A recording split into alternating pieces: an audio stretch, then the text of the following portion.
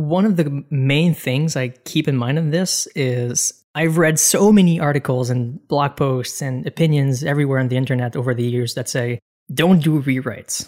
That's like the main takeaway to remember for all of those articles. And I want to be the person who does the opposite and says, rewrites are possible. You can do rewrites if you do them right. And how do you do them right? There's many key things involved in there, but it's not a thing where you have to kind of push the rewrite option aside if it's something that you don't think is possible. Bandwidth for Changelog is provided by Fastly. Learn more at fastly.com. We move fast and fix things here at Changelog because of Rollbar. Check them out at rollbar.com. And we're hosted on Linode Cloud servers. Head to linode.com/changelog. What up, friends? You might not be aware, but we've been partnered with Linode since 2016. That's a long time ago. Way back when we first launched our open source platform that you now see at changelog.com, Linode was there to help us, and we are so grateful.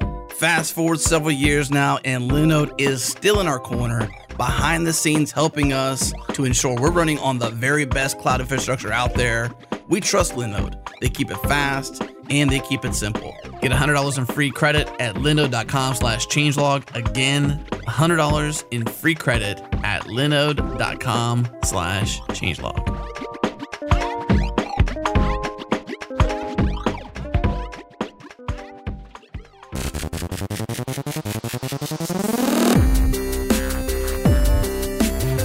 What's up? Welcome back, everyone. This is the Changelog, a podcast featuring the hackers, the leaders, and the innovators in the world of software. I'm Adam Stacoviak, editor-in-chief here at Changelog. On today's show, we're joined by Maxime Vaillancourt to talk about Shopify's massive storefront rewrite from a Ruby on Rails monolith to a completely new implementation written in Ruby. As you may know, it's a well-known opinion that rewrites are the single worst strategic mistake that any software company can make, and generally, it's something you should never do. But Maxime and the team at Shopify have proved successful in their efforts to rewrite Shopify's storefront, and today's conversation covers all the details.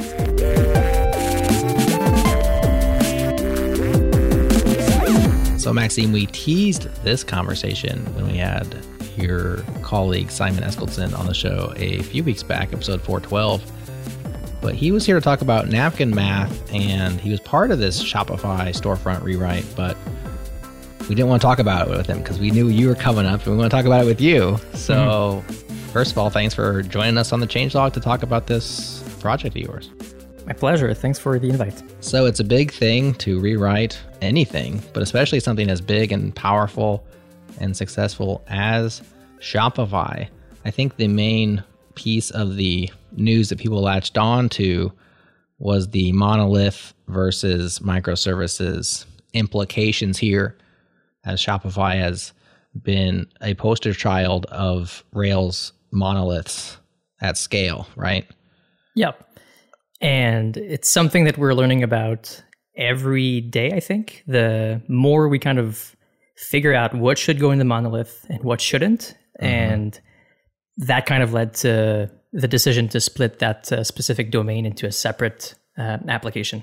Yeah, so maybe as we lay the foundation for this conversation, we're going to go through the decision-making process for the rewrite. We're going to go through the process of actually getting it done, because it was a couple-year endeavor, and at scale, you have to move slowly and carefully. And you guys built some really cool stuff with some Nginx Lua rewriting things to like make sure you're doing it right along the way. We're going to dive into those details.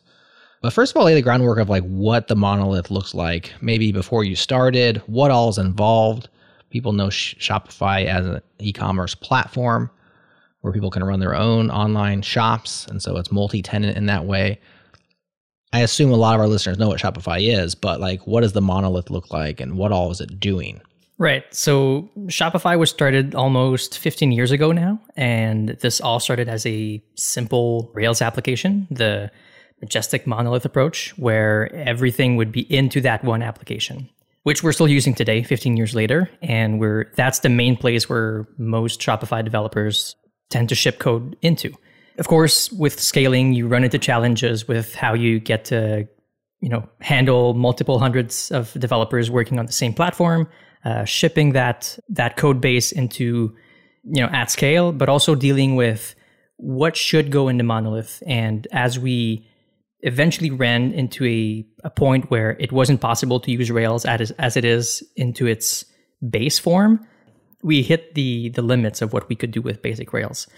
So as you mentioned, Shopify is a multi-tenant application. So just dealing with the implications of that and making sure that there's no cross-tenant access for data, that sort of thing required some patches to the monolith. So the monolith is an application where most of the code is present in there. We're now splitting it into separate components so that we have business domain specific components in the monolith. And that makes it so that, for example, storefront and online store specifically was this own component where everything would be into that directory. So it kind of gives us a nice way to create these boundaries between the different components, and so that there's no cross component access. And hopefully eventually everything has this sort of interface between each component and there's no violation. There was one article on the Shopify engineering blog that we've just posted about this that explains how we're kind of starting to enforce more the boundaries between those components to make sure that we don't run into issues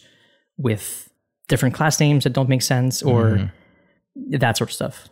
So these are code boundaries, though. You're still inside of a process or inside of a code base. These are not services that talk over a network, correct? Right. Same process. Correct. So it's really more of a kind of a developer experience thing more than it is a topology thing for networking, for example. Okay. And so if we talk about the monolith's parts, we mentioned storefront. You can explain exactly what storefront is. Then there's the admin. If anybody's run a Shopify shop, they know what the admin is, at least to a certain degree. Surely there's more to it. There's the payment processing and the checkout part. So there are some logical sections. Am I missing any? I'm sure I'm missing some. I'm sure there's tons on the back end. Yes. What else is there? So there's a ton of them. Yeah, I mean, the big ones. So there's, of course, the billing stuff is in there. There's payment processing, as you mentioned. There's, of course, storefront. Everything that's about pricing, returns, that kind of stuff is all separated into its own components. And it typically lines up with a specific team owning that component to build it. So the way those components work is essentially a tiny Rails app within each component with its own app directory, tests, and everything that's kind of wrapped up into this one component. And online store is one of them for storefront specific stuff. Okay. So it's worth noting that the storefront, which is the topic of conversation here, has been rewritten with this strenuous process that we're going to go through here. It's still a Ruby app. Yes. Is it still a Rails app? Is it its own Rails app, or is it somehow different than that? So we started with a base Ruby application. We are using some parts of Rails, but not Rails itself directly. And the reason for that is the way that Shopify storefronts are implemented don't really line up with the CRUD pattern that typically a Rails app would use. So if you go on a Shopify storefront, you go on the index page, for example. You're going to have the index pages, the product pages, the collection pages, and all of those different endpoints that you would see on a storefront. Now, all of those things could be implemented as Rails actions to be rendered, but starting out from scratch, we kind of realized that we don't need everything that Rails provides, and we could simplify this with a Ruby application to get started with at first. So the storefront is kind of a simplified part of a full stack insofar as it's, I'm assuming now, so correct me here, it's taken in a request, and then it's like basically once it determines which storefront it is, then it says, okay, get all of my templates, which are writable by the storefront owner, right? Like they're liquid templates by whoever owns that theme or whatever it happens to be. Grab those templates, grab all the data, merge them together and spit out some HTML. And like in the most simplified form is what it's trying to accomplish, right? That's exactly what it is. And because of that, the goal of that specific application is to do that really well, really quickly, and at scale. So because we don't necessarily want the same performance criteria that we would for the admin, for example, separating that application gives us a do one thing and do it well, kind of a Unix philosophy thing for that specific service to do. So what were the goals with the rewrite? You mentioned there was like 3 aspects that you wanted to accomplish by going through this process? Right. So, of course, success criteria. The first one was to make sure that we had the same features and the same behavior in the new one than we did with the older application. So by that, we say that for a given request, for the same input, if both are treated as black boxes, you get the same output, and they're just behaving the same way for whatever input you give them. That's where we use the verifier mechanism to make sure that for a given input, we get the same output, and make sure that we never serve something to buyers that is not equivalent and that's incorrect or invalid. The second one would be to improve performance, of course. So improving performance with the new application, we're able to really focus and drill down into the performance criteria that we've set for this application. But not only the application itself, in terms of infrastructure, we've kind of thought about what we want out of this in the next 10, 20, 30 years in terms of how we want to set up Shopify storefronts to scale with time. So, for example, running on a active-active replication setup allows us to read data from different locations without needing to go all around the world if we don't have to. And thinking about how we write the code within the Ruby application is something that we're using different Ruby patterns that you usually wouldn't. So it's not really idiomatic Ruby. It's not really something that you kind of just write your pretty Ruby as you usually would. We are thinking about certain things that do have an impact on performance in the end. So something like thinking about the memory allocations underneath is something that I know I certainly didn't do before that project in Ruby, but now we think about those things to make sure that there isn't anything that we're basically make sure that we're doing the right thing for performance. And finally, the last one was to improve resilience and capacity. So Shopify has this major kind of like Super Bowl part of the year, which is Black Friday and Cyber Monday. Coming up. Yes, coming up. So in a month, roughly now, or even 2 months, I think. So end of November. So that's typically the place and time when we kind of figure out or find out if everything we did during the year was good enough. And so far it's been going well. This year is going to be the first year that we're powering most of the storefronts on the platform with that new implementation. So it's our first real kind of game day for us for actual big time events in the wild. And hopefully everything goes well. This may be famous last words, but hopefully everything goes very well and we're doing great. But that's the third goal of the application, to basically take what we had with the monolith and make it even better, because we're optimizing this exactly just for that one use case. So a big question that I would have at that point when you decide here are our goals, and they're around performance, they're around scalability, resiliency, and you're extracting this section which has, well, it's called a limited scope. I'm sure it's very complicated, but a limited scope logically is, did you consider other languages, other runtimes altogether? Yes, we did. The one thing that made us decide to keep using Ruby is, one, like all of Shopify is on Ruby. So in terms of developer knowledge transfer, that's the most accessible thing to do as an organization. Another thing is that the Liquid library that we're using to render storefronts is Ruby-based. So keeping that runtime is something that at the very beginning of the project kind of made sense to get started with. And the other thing that we're now starting to see is we're just starting to explore alternative runtimes for Ruby. So Truffle Ruby is something we're trying to explore to see if that could help with performance in terms of storefront rendering. So it's not something that we've really wanted to move away from. We're committed to Ruby, committed to Rails, and that decision still makes sense today. Maybe eventually we'll start to think about a different runtime for this, but so far it's been working well for us. Well, the amount of stuff that you'd have to rewrite, like your rewrite is already hazardous enough, and we all know the treachery that is a big rewrite. This is a pretty substantial rewrite, and it took you 2 years, soup to nuts. You're not 100% on it, but you're getting close, right? Yep, correct. Yep. Imagine how much longer that would have been if you had to rewrite Liquid in a new language and rewrite. I'm sure you're pulling in lots of shared code throughout Shopify into the new storefront that you can just build on top of. It's like starting with a bunch of Lego blocks. If you had to switch languages altogether, you'd have to build each Lego block, and you may never finish. Exactly. And so I think in this sort of paradigm, extracting everything into this different application, I think is the first step. And once that's done, we're able to work with it and do something different eventually. But the first step, of course, is to take everything out and have this isolated thing that we can then play around with and experiment with. And it's so much easier to do that once you have that out of as a separate service that you can really have the smaller scope of, rather than trying to work with different languages into the monolith, which would definitely be a bit harder to do. Curious why the storefront was chosen, or maybe it was just your team's project. Are each part of this monolith going to get the similar treatment, or are they parallelizing that effort, or was it just storefront first and see what happens?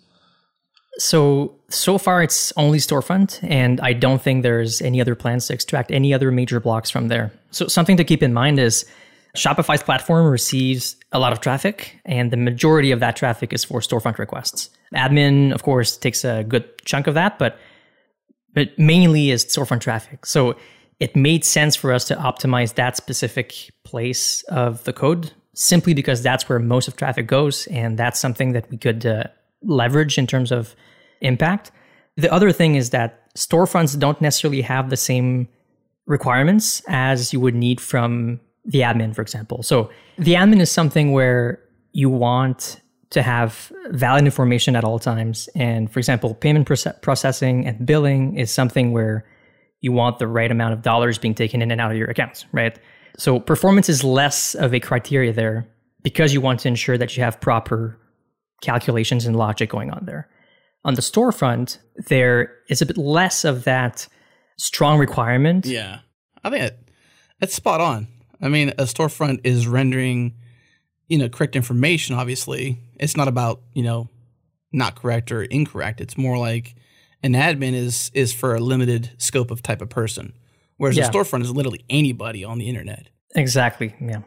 And if you look at Shopify as a up or down scenario, the majority of that up or down scenario is likely looking at storefront, not so much admin or others. Like you might get a limited and a small portion of the world is going to care, but the majority is going to care about storefront being open and fast.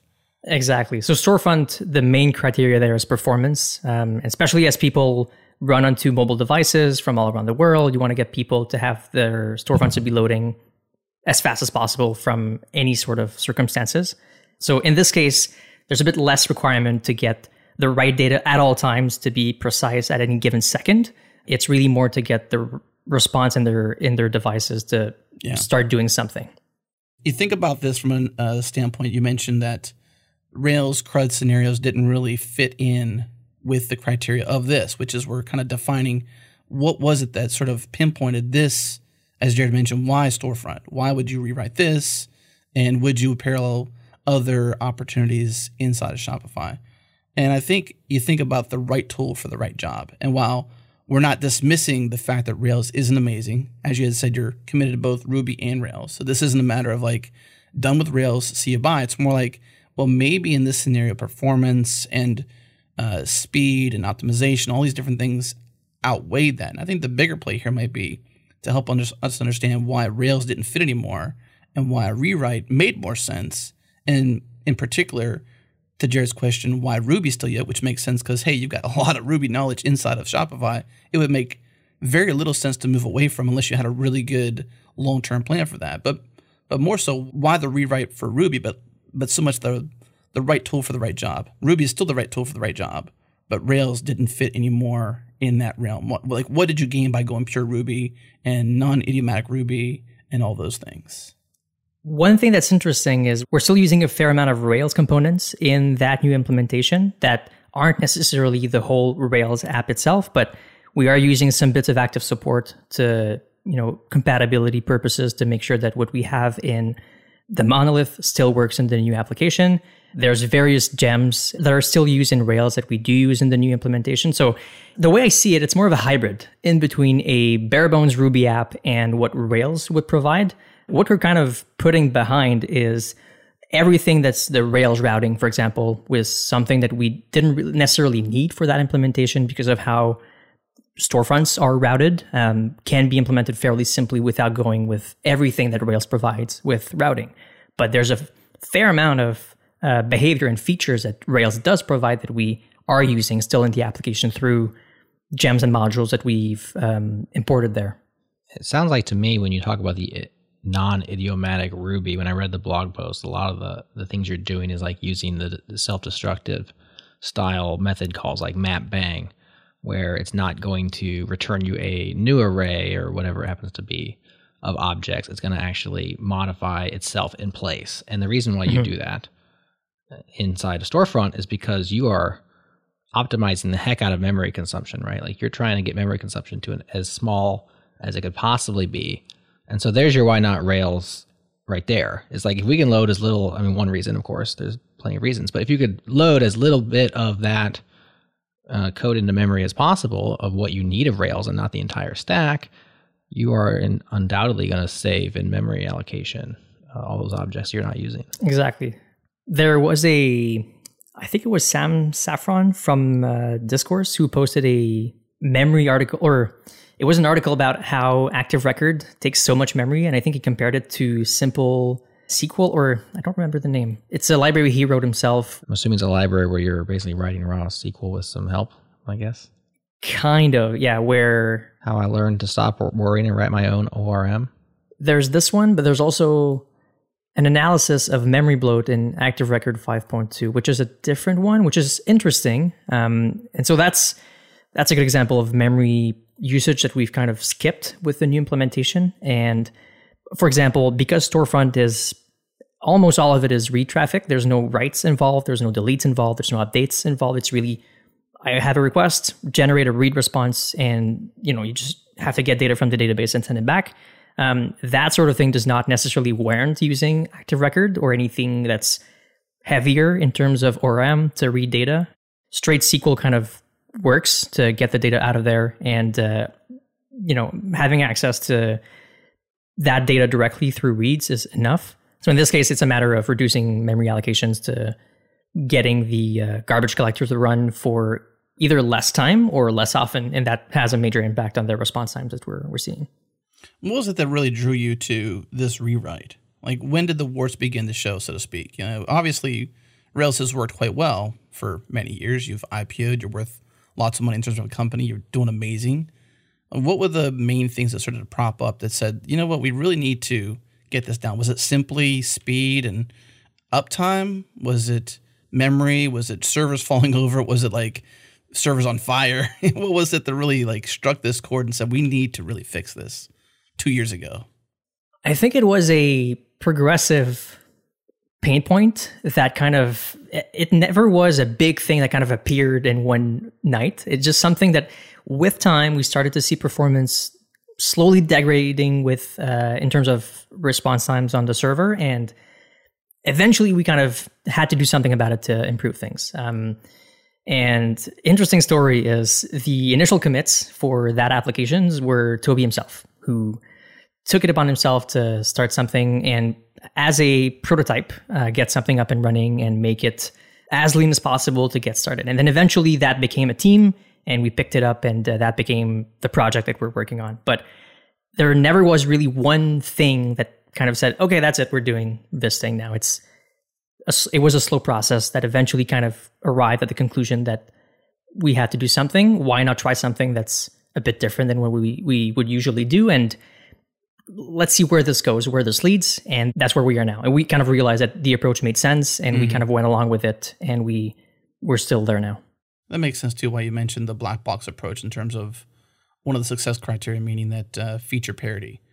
Obviously, if you're going to replace something, you want to be replacing it as equally as possible so that as you begin to switch over, they act very similar. So not only similar, but also ideally byte equal. So we want the exact same responses to be returned. Similar is too vague then.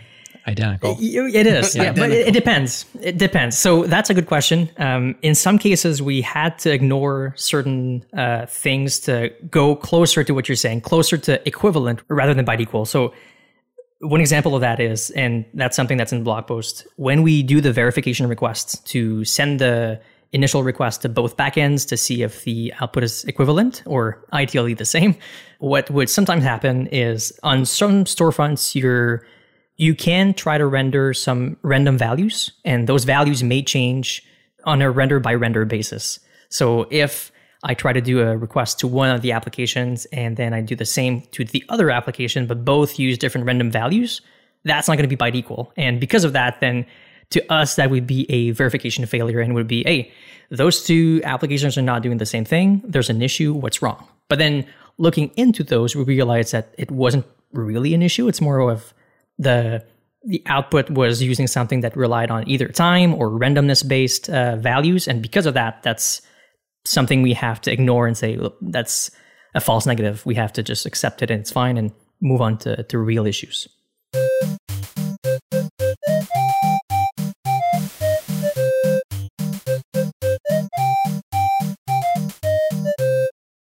Our friends at Pixie are solving some big problems for applications running on Kubernetes. Instantly troubleshoot your applications on Kubernetes with no instrumentation, debug with scripts, and everything lives inside Kubernetes. But don't take it from me, Kelsey Hightower is pretty bullish on what Pixie brings to the table. Kelsey, do me a favor and let our listeners know what problems Pixie solves for you.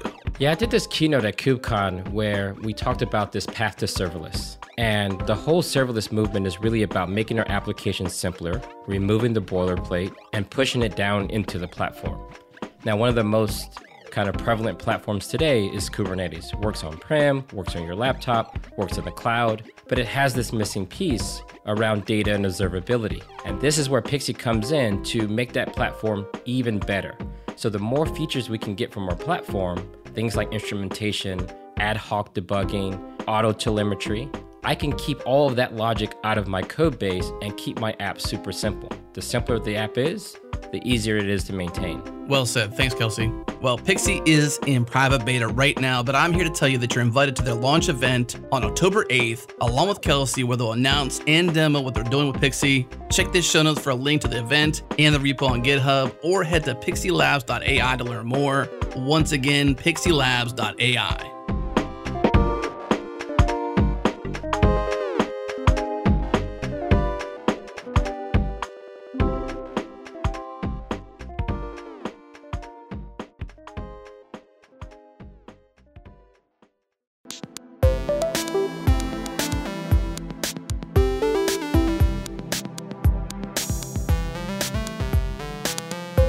All right, Maxime. So you and the team defined your success criteria: feature parity, improving performance, and improving resilience and capacity. And then you set out to rewrite the thing.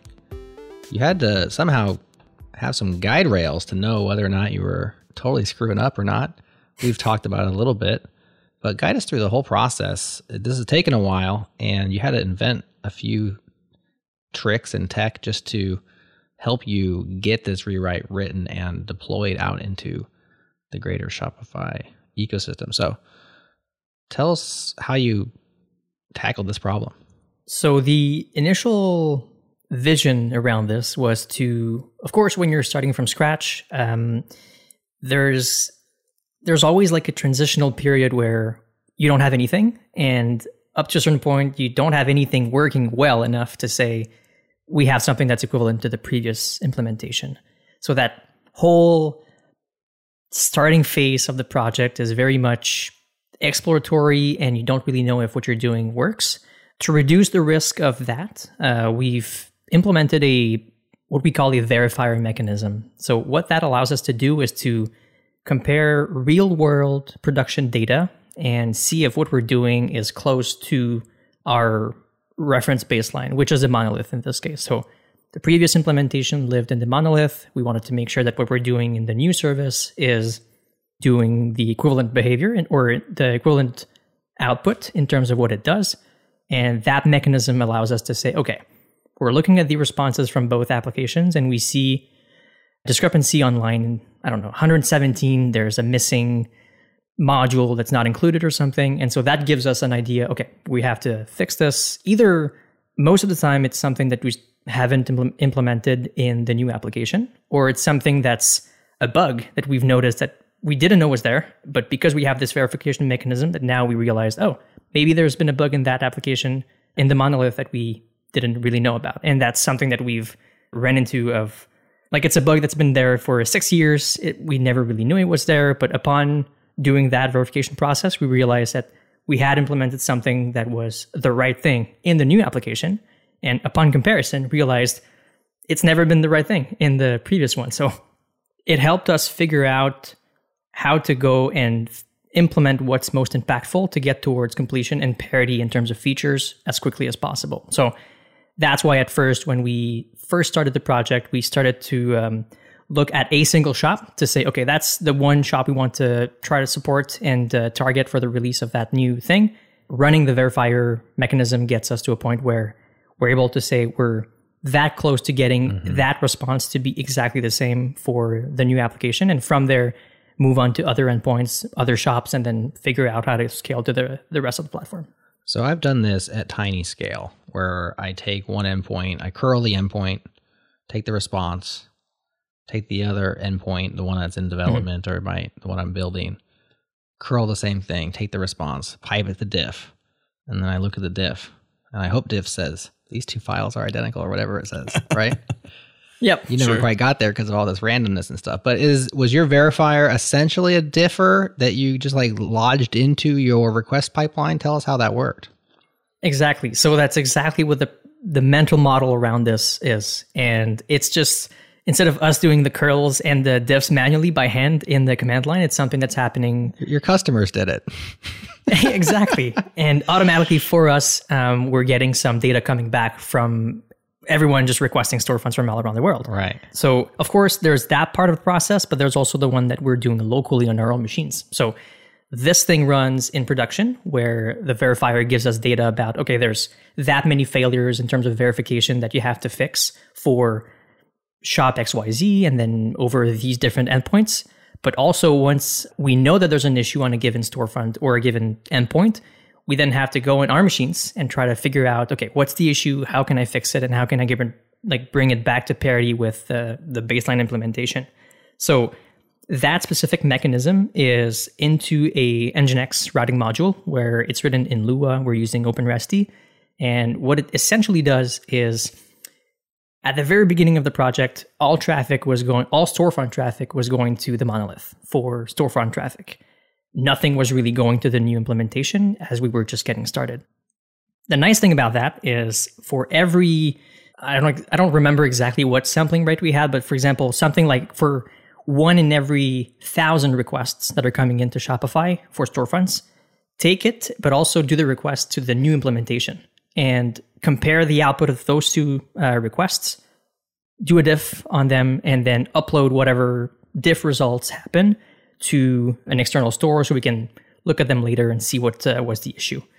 So that helped us figure out that certain shops have more diffs than others, certain endpoints have more diffs than others, but also seeing the traffic patterns of where we should try to tackle at first was a super nice signal for us to say, okay, there's that many failures there. Let's try to do this one first to get as much impact as we can there, and then move on to the other ones eventually. What kind of diffs are we talking about here? Like what kind of non-parity? What's an extreme example and maybe a non-extreme example of a diff gone wrong? Let's just say. I could talk about this for hours.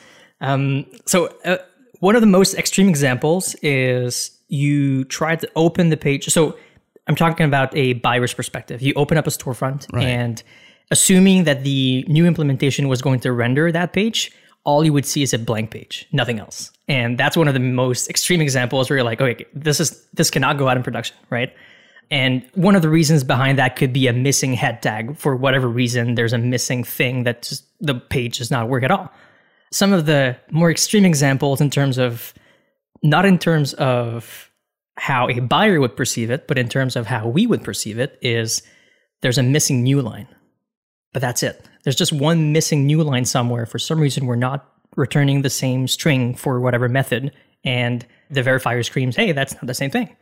There's a missing new line there, which is not in the old one. And that's something that we have to deal with. So of course, all of those non-problematic issues we were seeing, we started to say, oh, that's not actually an issue. We can just ignore that away and say, that new line is not really a problem, or fix it, of course. But there's some cases where there's issues that we realize, just like the time-based and the randomness-based issues, that we didn't really want to block us as we started to get more and more support for certain requests. And we were able to say, okay, well, these patterns that look like this, for example, if there's a timestamp in the responses, we can just ignore that away. If there's a script ID that's being generated by the script or something, ignore that away. And then as more patterns started to come up, we came up with a pool of patterns that we knew weren't problematic. And knowing those, we were able to focus on the actual issues. Let's talk about that then, because I mean, this isn't like a typical error tracker that you're doing. Like, this is parity. And I'm curious how you log these things. How do you keep track of and organize this so not only you, but others can, triage this and say, okay, these are the ones we should pay attention to. These are the ones we shouldn't. So like, it's probably not your typical bug tracker that's doing this for you, or maybe it is. I don't know. How did you log these things and then organize them? Great question. And it actually ties into how would you do this? So assuming I'm asking you the question, you have to do this project where you implement this new thing and you have 1 million merchants on your platform that are using so many storefronts on the platform, you have to get parity for all of them. Do you go with a breadth first approach where you try to support as many shops as you can for, say, a single endpoint, like all index pages, and you support all index pages across all of the merchants? Or you try to go for a single merchant and cover everything for that single merchant, but maybe that merchant has some features that the other merchant does not use, and you have to think about, well, maybe I should consider other merchants first. Should I consider the bigger merchants, the smaller merchants, because there's more people? Do I want to look at it as a theme-based approach? Because usually there's going to be a mass amount of shops that use the same theme. Different ways of looking at this. And in this case, it kind of ended up being a thing where we started with a handful of shops at first that were the most, I guess I could say, problematic shops in terms of performance, where they would cause a high amount of load on the platform because of their storefront traffic. And from there, getting the diffs from them to fix them eventually. But there are two ways of seeing this. So it's either breadth first or depth first. So to analyze the actual diffs that we see in terms of parity, we upload that to cloud storage, where all the diffs are kind of aggregated, and later on we can figure out how those are. And then the other side of this is that we keep track of where the diffs happen in terms of, is it shop X, Y, Z? Is it endpoint ABC? And based on that, we can run through our logging pipeline to see where do most of the issues happen. Is it on that shop? Is it on that endpoint? And that gives us an idea of what we should try to tackle at first. So on Splunk, we have so many dashboards that are just trying to figure out, you should look at this first because this is where most of the issues are happening.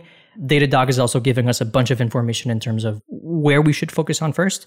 And later on, what's happening is that on the developer side of things, we have tooling locally to be able to kind of comb through the diffs that we have stored on the cloud storage part of it and read through what are the most frequent ones. I don't know what I would have done here. Honestly, it seems, as you describe it, quite overwhelming. As you'd mentioned, I might have gone down both roads and tested both sides of the water and sort of drawn some consensus from the team to see, okay, which direction do we feel is better, breadth or depth? And I think I might have done a little bit of both to get a sampling of each direction. But it seems like just daunting. Millions of merchants, unlimited amounts of traffic, tons to dig through, and anomalies everywhere. So I have extreme empathy for you. It seems like a daunting task. I would send, there's a team, right? So yeah, it's not just me. Of course, we're a team of... Of course, yeah. I mean, the proverbial you, meaning like you many. So then you divide and conquer, right? So like you send one team depth and one team breadth, and then you meet in the middle. That's like when you're... Interesting. Yeah, that's something we did try to do. So some people were focusing on a single shop while others were trying to cover as many shops as possible. And I think what eventually happened is, when you look at things, you have to do everything at some point anyway. So right, you're going to have to go through both paths, kind of as a balance, try to do both at the same time. And eventually you'll reach a critical mass of supported requests from where you can kind of move on to go into the more specialized things for depth.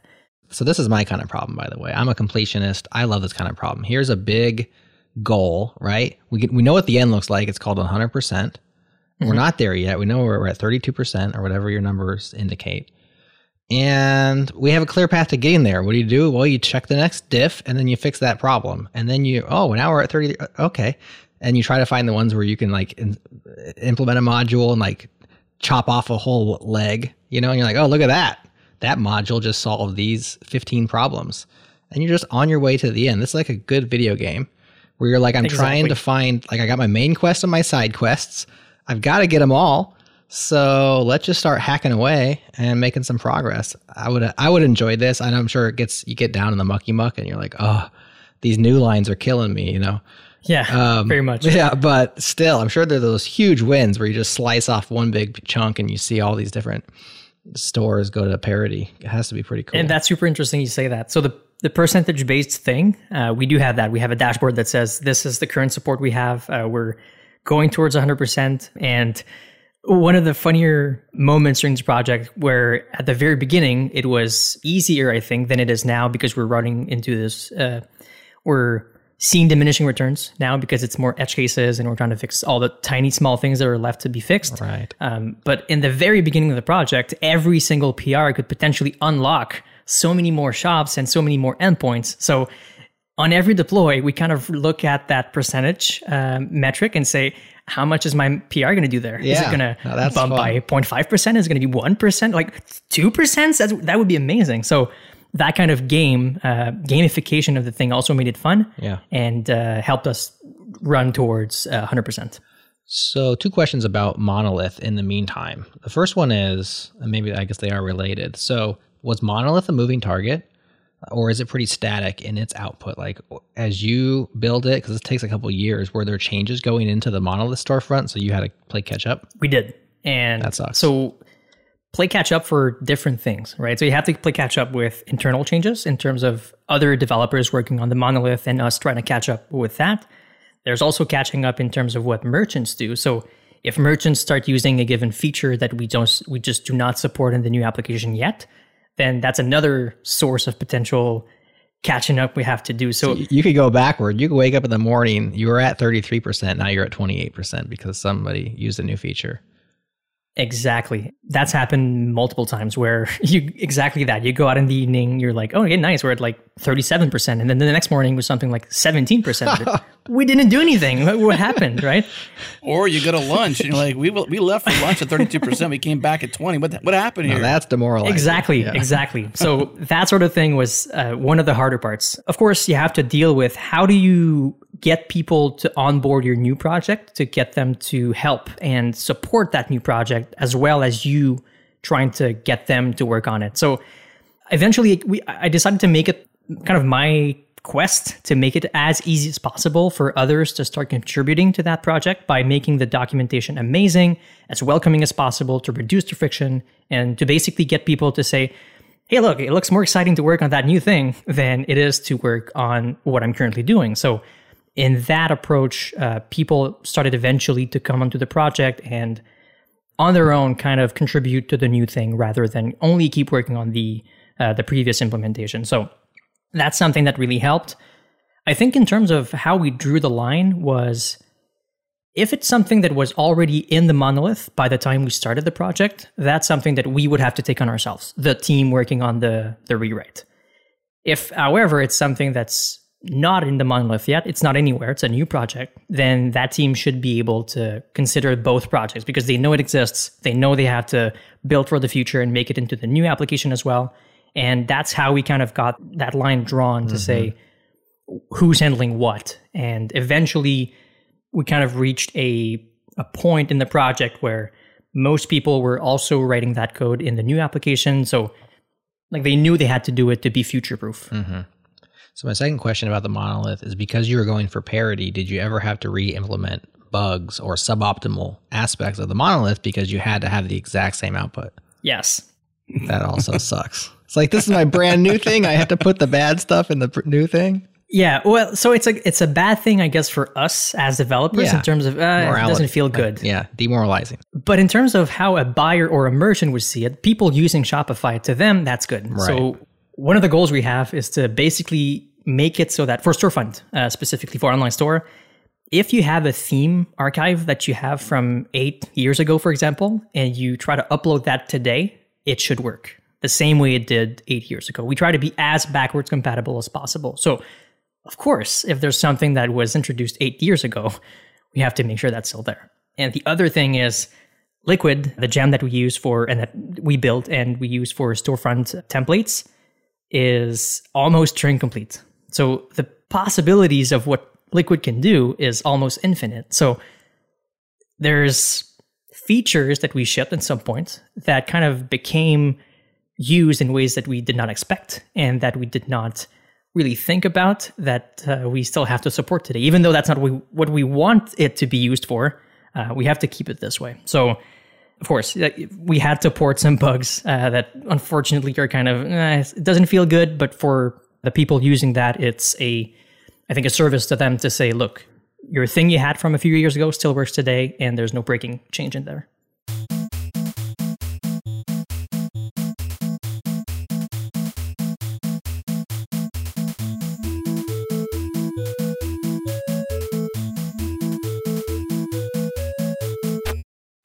What's up, friends? When was the last time you considered how much time your team is spending building and maintaining internal tooling? And I bet if you looked at the way your team spends its time, you're probably building and maintaining those tools way more often than you thought, and you probably shouldn't have to do that. I mean, there is such a thing as retool. Have you heard about retool yet?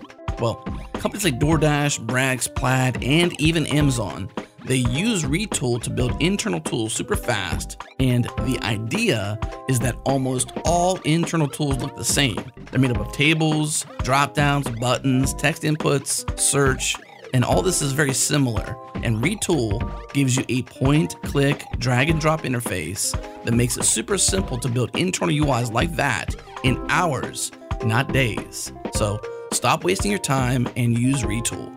Check them out at retool.com/changelog. Again, retool.com/changelog.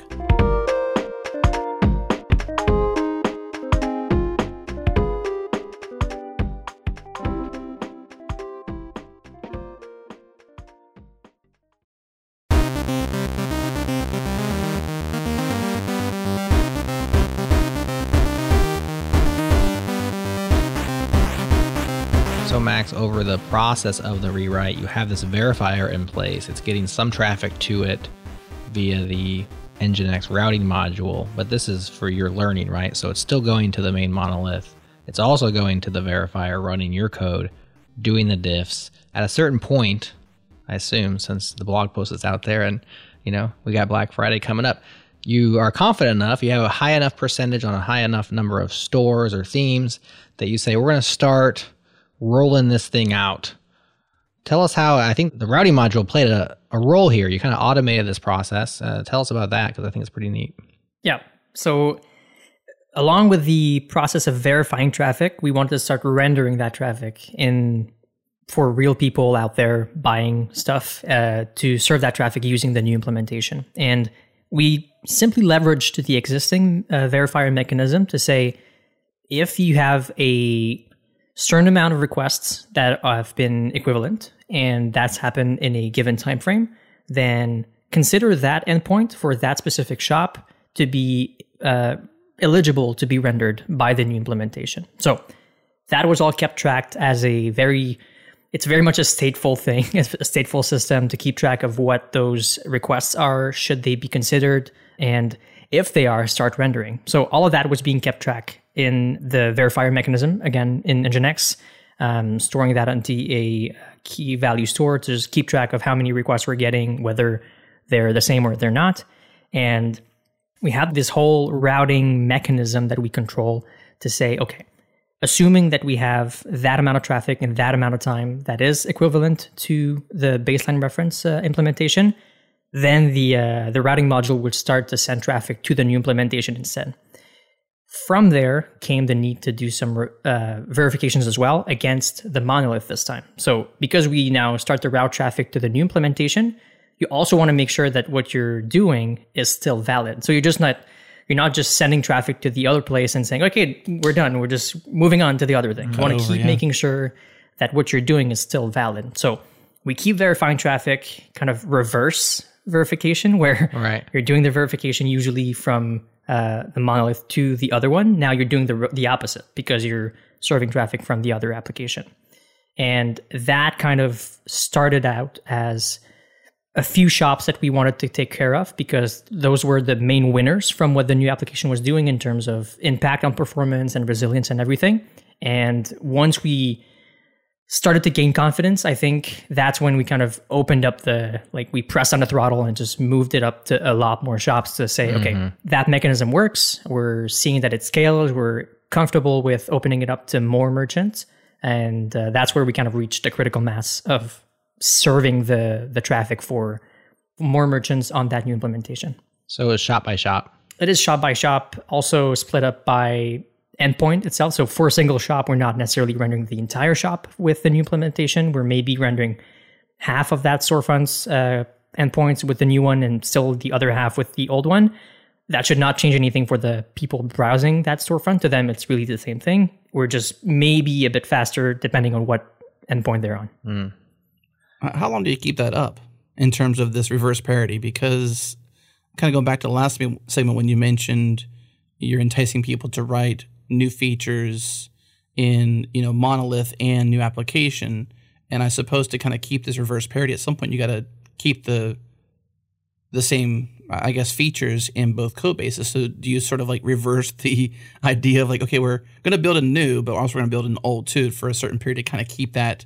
Is that what you've done, or did that force you to do that to kind of keep that overlap in terms of parity over time? Pretty much. And that's, I think, one of the main challenges in terms of if I'm a developer at Shopify that has to ship something for a specific period of time, you had to write the thing in both applications, which is not ideal. There's additional work pressure added onto this. And the goal was to make that period as short as possible. Yeah. So now our focus is really on removing the old code from the monolith to say, okay, well, there's only one canonical source of truth now. That's a new implementation. This is where the code should be going. And reducing that period of time where there's two implementations going on. How long will that be then, you think? What's your anticipation for that overlap? It's been interesting because of the way we kind of advertise the project internally. There's a bit of time where it was more considered as an experiment, and we didn't really want to go and shout off rooftops to say, hey, there's this new thing. It was more of a thing where we're kind of internally experimenting with something, seeing if it works. And there was a point eventually we realized, okay, this is going to be the future of storefront at Shopify internally, and this is how we should be doing things. From that moment on is when we kind of wanted to get people to be aware that they should be writing their features with that new implementation in mind, to think of how they would build it based on the fact that we now have this new thing. It's not the old one anymore. You may still write the thing in the older one if you need it to be available for the previous implementation. But in terms of making sure that people don't have to write that code twice. Of course, they have to for a certain period of time. It's not great, and we wanted to make that as short as possible, but that's something that did happen for a while and still happens for certain parts of the storefront based on what we do support and what we don't at the moment. This is a trade-off, really. I mean, anytime you do a rewrite, you have to ask yourself, what am I willing to sacrifice to do this rewrite? Should I do it at all? Which is kind of the bigger picture. We haven't really asked you that. I mean, to some degree, it's in between all the lines we're drawing here, but this is a trade-off. Having to do that is a trade-off of, something that's worth pouring into in the future. So to me, it's it's not ideal, but in order to rewrite in a smart way, all the steps you've talked about, the verification service, the diffing, all the work, the double implementation for a time period, the overlap, and the continued reverse verification, to me, that's necessary. Maybe in particular with your style of application, in terms of your customer base, all the, routing you have to do just generally, but that's a necessary trade-off that you have to do when you say, okay, we have to solve this problem for the future. And unfortunately, this, lab experiment gone right is the future. So we have to do it this way in order to rewrite this thing. To me, that's just a necessary trade-off. It's like a tiny bit of pain now that is going to be so much better later on. So why not do it now? Yeah. Ripping off the Band-Aid and just dealing with it now. Of course, it's a bit painful, but there's going to be so many benefits from this. So let's not think about it too much for now. So are you beyond the pain, or are you still in the pain in terms of the double implementation? Your fellow devs. We're way beyond the pain. So Monolith doesn't get any new features? It does in rare cases, in very, very rare cases. And again, I said earlier about how the storefront implementation we're doing now is mostly a read read application. The rest of the features would be mostly for everything that updates or writes. That may still be going in the monolith for now. And with time, we may be thinking about doing something where writes would also go to the new implementation. Not clear yet if that's something we want to do. But at the moment, we're really focusing on getting those reads served by the new implementation. So here you are, you've ripped out the Band-Aid. You're at the end of this process. You've made the necessary trade-offs. Was it all worth it? Would you do it again? Or what are the wins? What are the takeaways from Shopify and your team? Right. So I think one of the main things I keep in mind in this is I've read so many articles and blog posts and opinions everywhere on the internet over the years that say, don't do rewrites. That's like the main takeaway to remember for all of those articles. And I want to be the person who does the opposite and says, rewrites are possible. You can do rewrites if you do them right.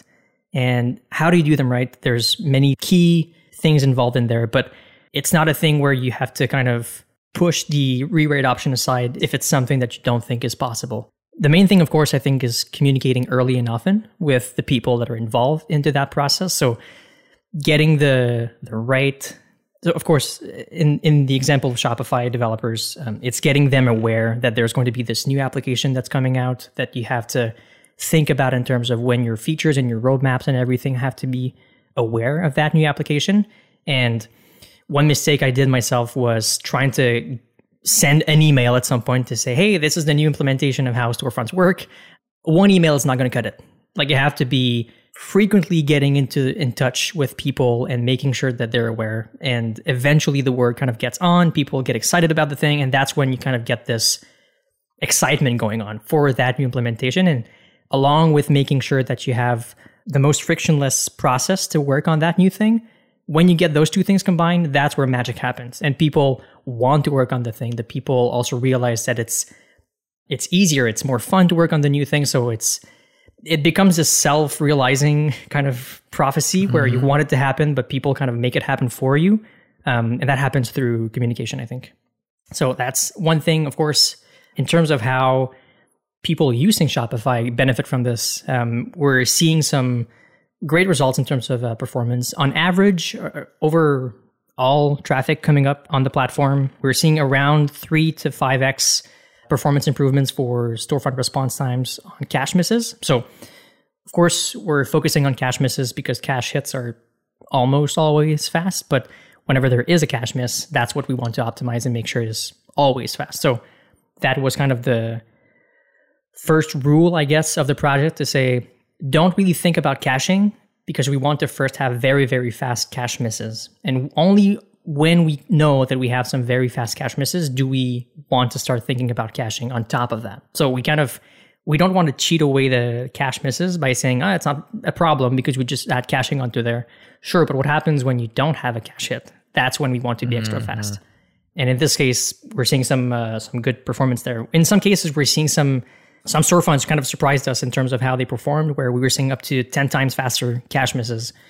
So that's something we were very surprised to see in the early process. And we kind of knew that this was the right way to go because we were seeing those good results. If we got somebody listening to this show right now and they're thinking, you know what, Maxime's right, I think we could probably do a rewrite. You've obviously made them believe in the potential if done right. What are some of the steps you would take to do it right? We've talked about a lot of them, but like if you can kind of distill it down to like 3 or 5 kind of core pieces of advice, what might those be for our listeners?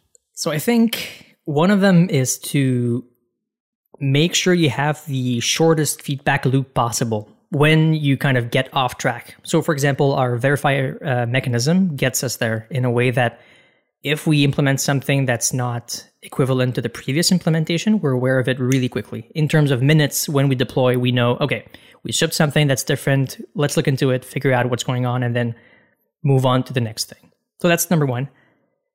The second one would be to start with a tiny scope. Just scope it down to a small thing that kind of validates the approach to say, is this something we even want to go down? Is this a road we even want to go down towards? Or is it not something that's realistic? So if it is something that's realistic, having that smaller scope will get you to a point where you know, okay, this seems to make sense so far. I don't see why it wouldn't be okay as well for the rest of the project. Let's make it happen. So that is the second one. I think the third thing, like I said, communicating early and often, but also making it easy and enjoyable to work on the new thing, like reducing friction, the bar to entry to work on the new thing is a critical thing to get adoption internally for people that need to ship their features and their roadmaps on the different applications. If it's enjoyable for them to do it on the new one, they're going to do it. You don't have to force them to do anything. It's just going to happen by itself. Yeah, if you're going to cause them pain, cause them the least amount of pain, right? Exactly. And kind of trying to balance this out, right? So if you have to get people to write code in both applications, at least make it enjoyable in the new one. Right. Or more enjoyable than it would be in the previous one. What is, maybe distill that one a bit more, is that you mentioned documentation being a critical piece for you. What beyond documentation helps that? I think the one thing I'd say is if you have a Slack channel, a public Slack channel, be the best customer service person you can be. If people arrive with questions, be available, help them. They are the people that are eventually going to make that a success or not. You are kind of the messenger to say, hey, we have this new thing we're trying to build. Can you help us? And if they are there and they receive the help, that's going to help tremendously to get everyone on board. And because that person that receives the help is going to talk to the project, to their own team. And the team will eventually get to that point where, because someone on their team is familiar with it, they kind of become that expert on the team. And the word spreads. So helping people, creating this kind of expert network within the company that are aware of your app and they're excited about it, kind of share the word for you. So helping people, I think, would be the best thing. And being a good customer service person to just get them closer to what they need to achieve. One reason that a big rewrite is scary is because it's difficult or even impossible to bind your risk, right? It's unbound risk. And there's steps you can take to fix that. You guys had very clear goals. I think that was one of the reasons you succeeded. And you had a way of measuring that as you went. So like that's clear and awesome. Were there any failure mechanisms like kill switch? We're not going to make it. This is not good, because you said it was an experiment, but the other thing is you can say is like, well, what would failure look like? Obviously you succeeded, but did you have failure thresholds where it's like, you know what, we're going to abandon this and go back to the monolith or try something totally else new? Or were those things not thought about? No, they definitely were. Internally, we call those tripwires. So eventually you get to a point where you have to figure those out. If you don't, you'll just keep going and you're going to get yourself deeper and deeper into the problem. So figuring out what those tripwires are, at what point you're comfortable with those tripwires and saying, okay, we're just getting too deep now. And now we have to come back and go to something else. That's something we did. So for example, some of them we talked a bit about, how we get some catching up to do with internal changes. That's one of the tripwires. If we're not able to catch up in time with whatever's being changed in the internal monolith, that's something we have to be careful with. If it's something about by rolling out the application, for example, in production, if we're causing some incidents in production, that's a tripwire. Because if the monolith is not doing that and we are, then potentially we're not ready to go in production, and we have to be careful with that. So there's multiple tripwires we set to make sure that this did not happen. And thankfully, we didn't hit those. We didn't hit them too often to say, okay, it's a problem we should look into and maybe reconsider the entire approach. So in this case, figuring out those tripwires way before you get into a point where you want to roll out is critical to make sure you're doing the right thing. Yeah. I like the word tripwire. Mm-hmm. That's a very good, concise word for exactly what it means in this case. Is there anything else we haven't asked you that you're like, man, I want to talk about this before we tail out? We're at that point. So what else you got? One experience that was quite interesting to me personally was when we started the project, we were around 4 or 5 people. And that's in the first few months. We start to get progress. We eventually realize that we're getting closer to rendering certain pages for certain merchants. And that's only internally. We're not in production yet.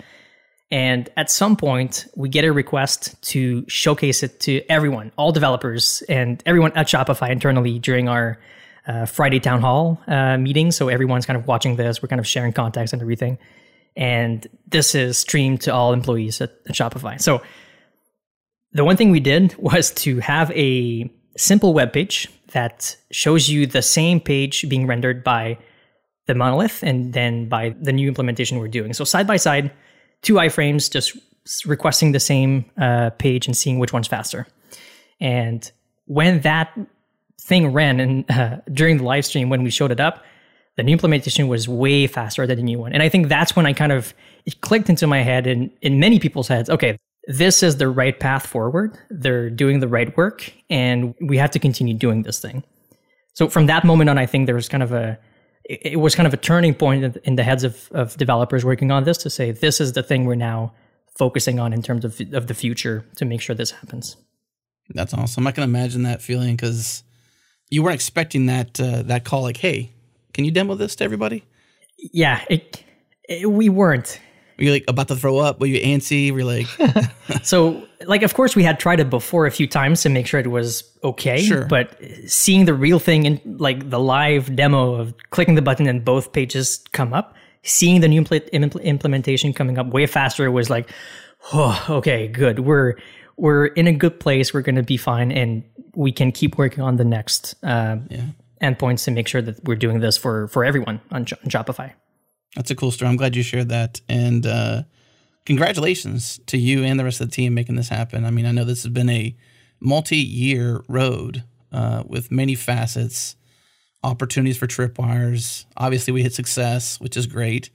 You're at plus 90% parity right now, on your way to still to 100, right? Is that still the case based on your blog post, or are you closer to 100 now? We're getting towards 100. Exact numbers vary by the day, again, because we're catching up with certain things and there's external circumstances, but we're getting very, very close to 100%. The majority of traffic is being served by that new implementation now. So it's really a matter of fixing the last few diffs and figuring out, how can we get to that place faster? Of course, you have, like you said earlier, Jared, it's a game where you have to pick up the issues one by one and just fix them until you get to a point where everything's fine. But yeah, massive team effort to get there. A lot of infrastructure work, a lot of parity diff fixing issues, a lot of external communications as well with the merchants. Like it's a Shopify-wide initiative, and seeing the thing take off and work is super rewarding in the end. Well, we've appreciated this conversation, and thank you so much for sharing this story with Jared and I and the rest of the audience here on Changelog. Thanks so much for everything. It was very fun. Thank you. That's it for this episode of the Changelog. Thank you for tuning in. If you haven't heard yet, we have launched Changelog Plus. It is our membership program that lets you get closer to the metal, remove the ads, make them disappear, as we say, and enjoy supporting us. It's the best way to directly support this show and our other podcasts here on Changelog.com. And if you've never been to Changelog.com, you should go there now. Again, join Changelog Plus to directly support our work and make the ads disappear. Check it out at changelog.com/plus. Of course, huge thanks to our partners who get it, Fastly, Linode, and Rollbar. Also, thanks to Breakmaster Cylinder for making all of our beats. And thank you to you for listening. We appreciate you. That's it for this week. We'll see you next week.